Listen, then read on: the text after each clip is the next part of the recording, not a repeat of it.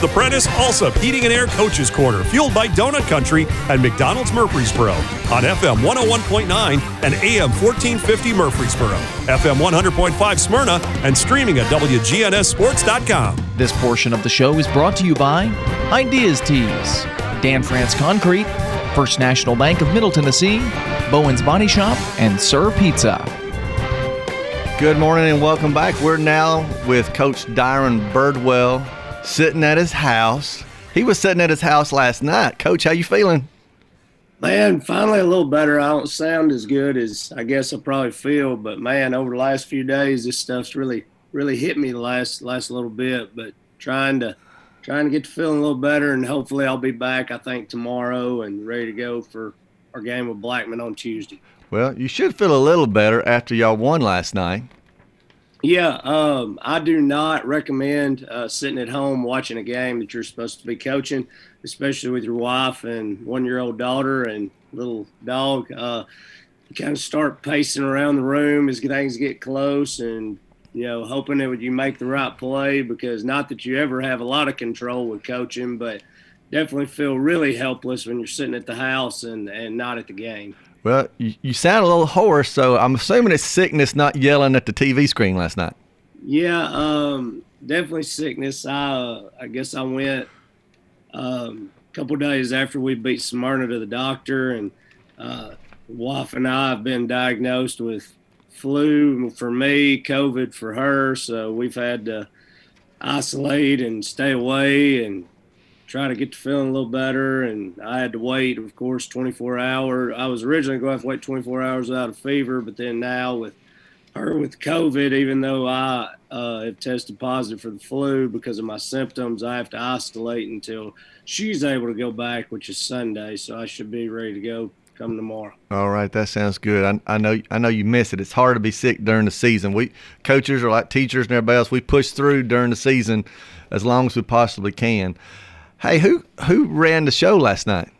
Coach Aaron Pierce was I guess the stand-up head coach, but I know him and Coach Toombs, excuse me, definitely worked together last night, and I of course threw out ideas before the game, but they ran the show, and Coach Pierce was a stand-up guy. He was interim girls coach at McGavock, last year, and he's been a head coach there, and then helps with AAU stuff, and so he had a little bit of head coaching experience. Of course, Coach Toombs has had head coaching experience at Forest and at the middle school level, so I felt confident that those guys could get us through last night. Well, they're going to probably catch you next time they see you and say, Coach, I'm undefeated, so I need to renegotiate my contract at school and my supplement you give me. Yeah. Exactly right. For sure. All right. So, hey, the last couple of weeks since you've been on the show, y'all have had a pretty good run. 5-0 since the last time you were on the show. One at Smyrna, one at Riverdale, one at home against Rockville. Of course, had a big win last night over Blackman, which is kind of helping you guys out a little. One at Smyrna, and of course, last night won against Siegel 64-58. You look at your box score last night, Coach, you got to be proud. You had 3 guys, Carrington, Brody, and Casey, all in double figures. Yeah, that's kind of been our MO this year. And, of course, this is, I guess obvious, but we're a lot better when we kind of spread the scoring around. We're just a lot harder to guard. I know I looked against Smyrna, I think both times we've had 4 guys in double figures. And then against Rockville, same thing. And then last night against Siegel, we had 3.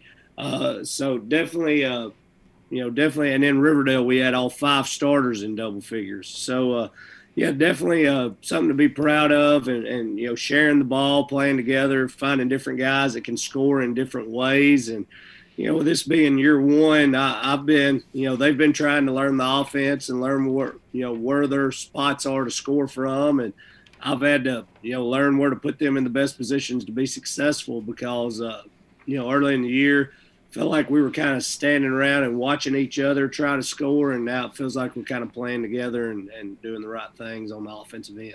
Well, that was leading to my next question. Like you said, being in year 1, you knew it was going to take some time.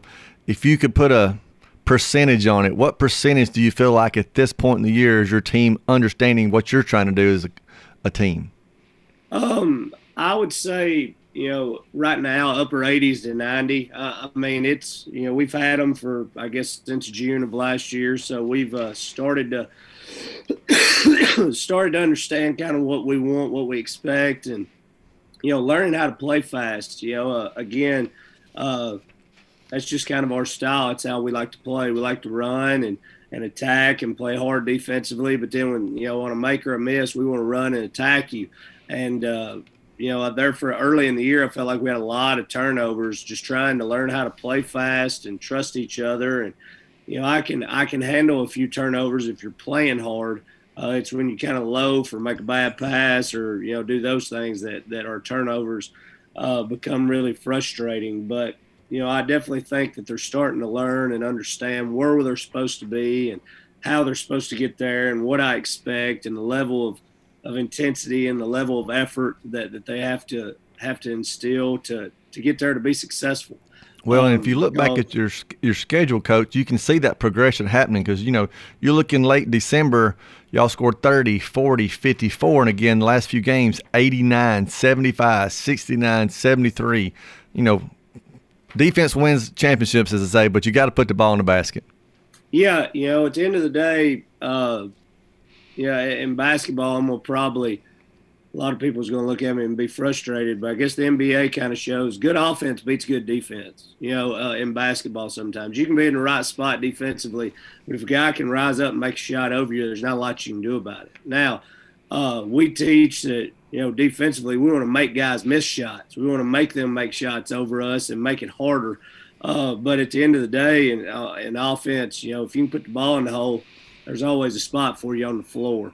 Definitely by our points per game here recently, you've seen that we are, kind of figured out a little bit of a rotation and got minutes down where we were kind of sprinkling in football guys and everything else early in December. And, now we've kind of set in on a little bit of a rotation and have an idea of who we can trust and what they can do to help us.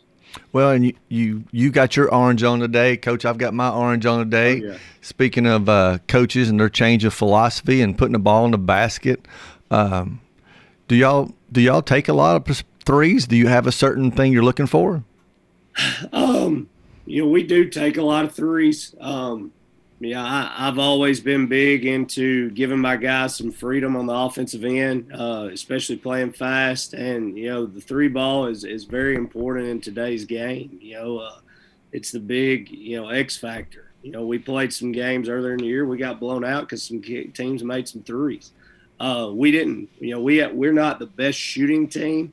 We do shoot quite a few threes. But our best offense right now is to play inside out. Especially with Casey and Brody, Antonio Patterson when he's there with us. He had a official visit to Florida International this weekend, where he was last night.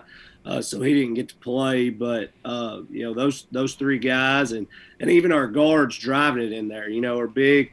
We want to play inside out, but it doesn't have to be a post feed. It can be a post feed.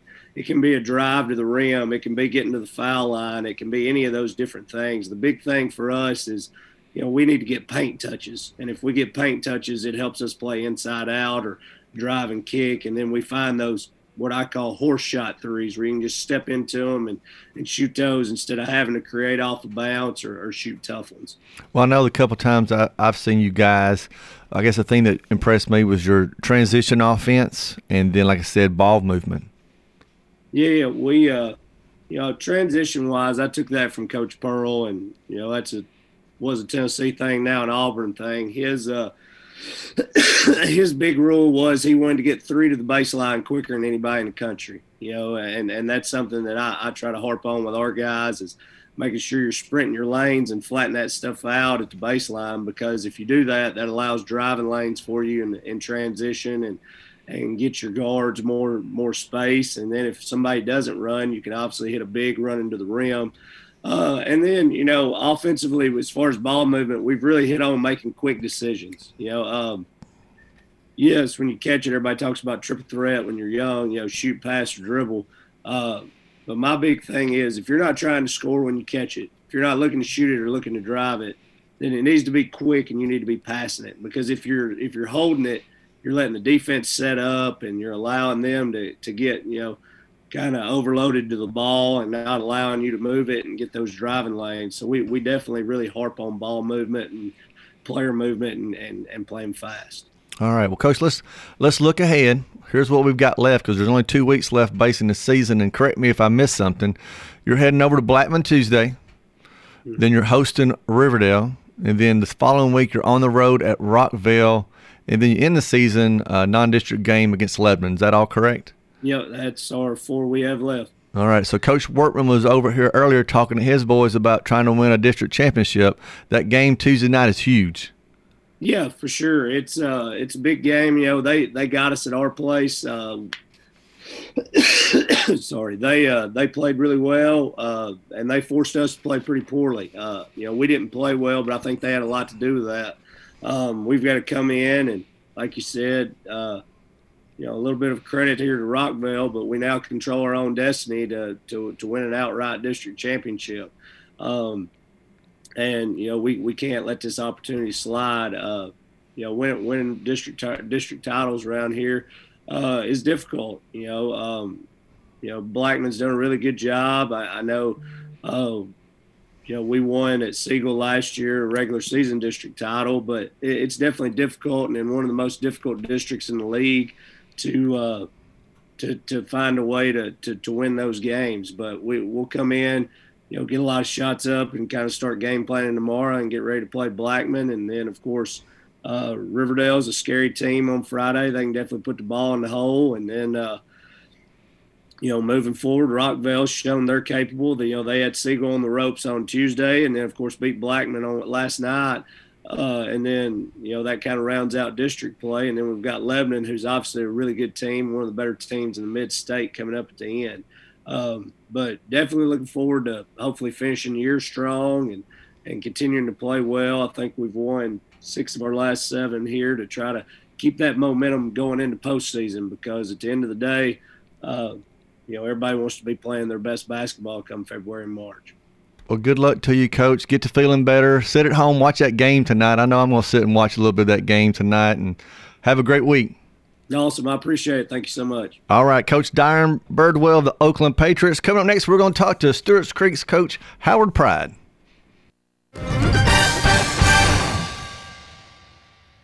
This is a paid legal ad. Hi, this is John Day of the Law Offices of John Day. I've lived and worked as a lawyer in Middle Tennessee for over 30 years, and to me, every single day has been an honor. That's why our firm is so involved with community programs like bicycle helmet giveaways and our Safe Ride Home program.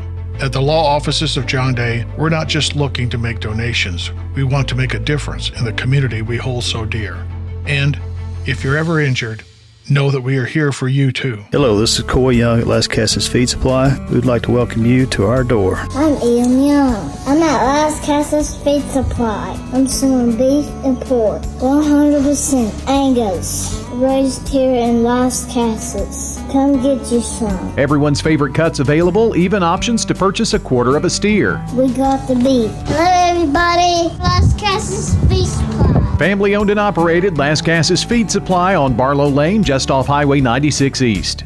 If you're near retirement or thinking about retiring, you probably have a lot of questions. How do you make your savings last? You're ready for retirement, but are your finances? Let's work together to help ensure your finances can keep up with your unique needs over the long haul. I'm Edward Jones Financial Advisor Lee Colvin. Stop by our office in the Public Shopping Center on South Rutherford Boulevard, or give us a call at 615-907-7056 for an appointment. Edward Jones, Making Sense of Investing, member SIPC.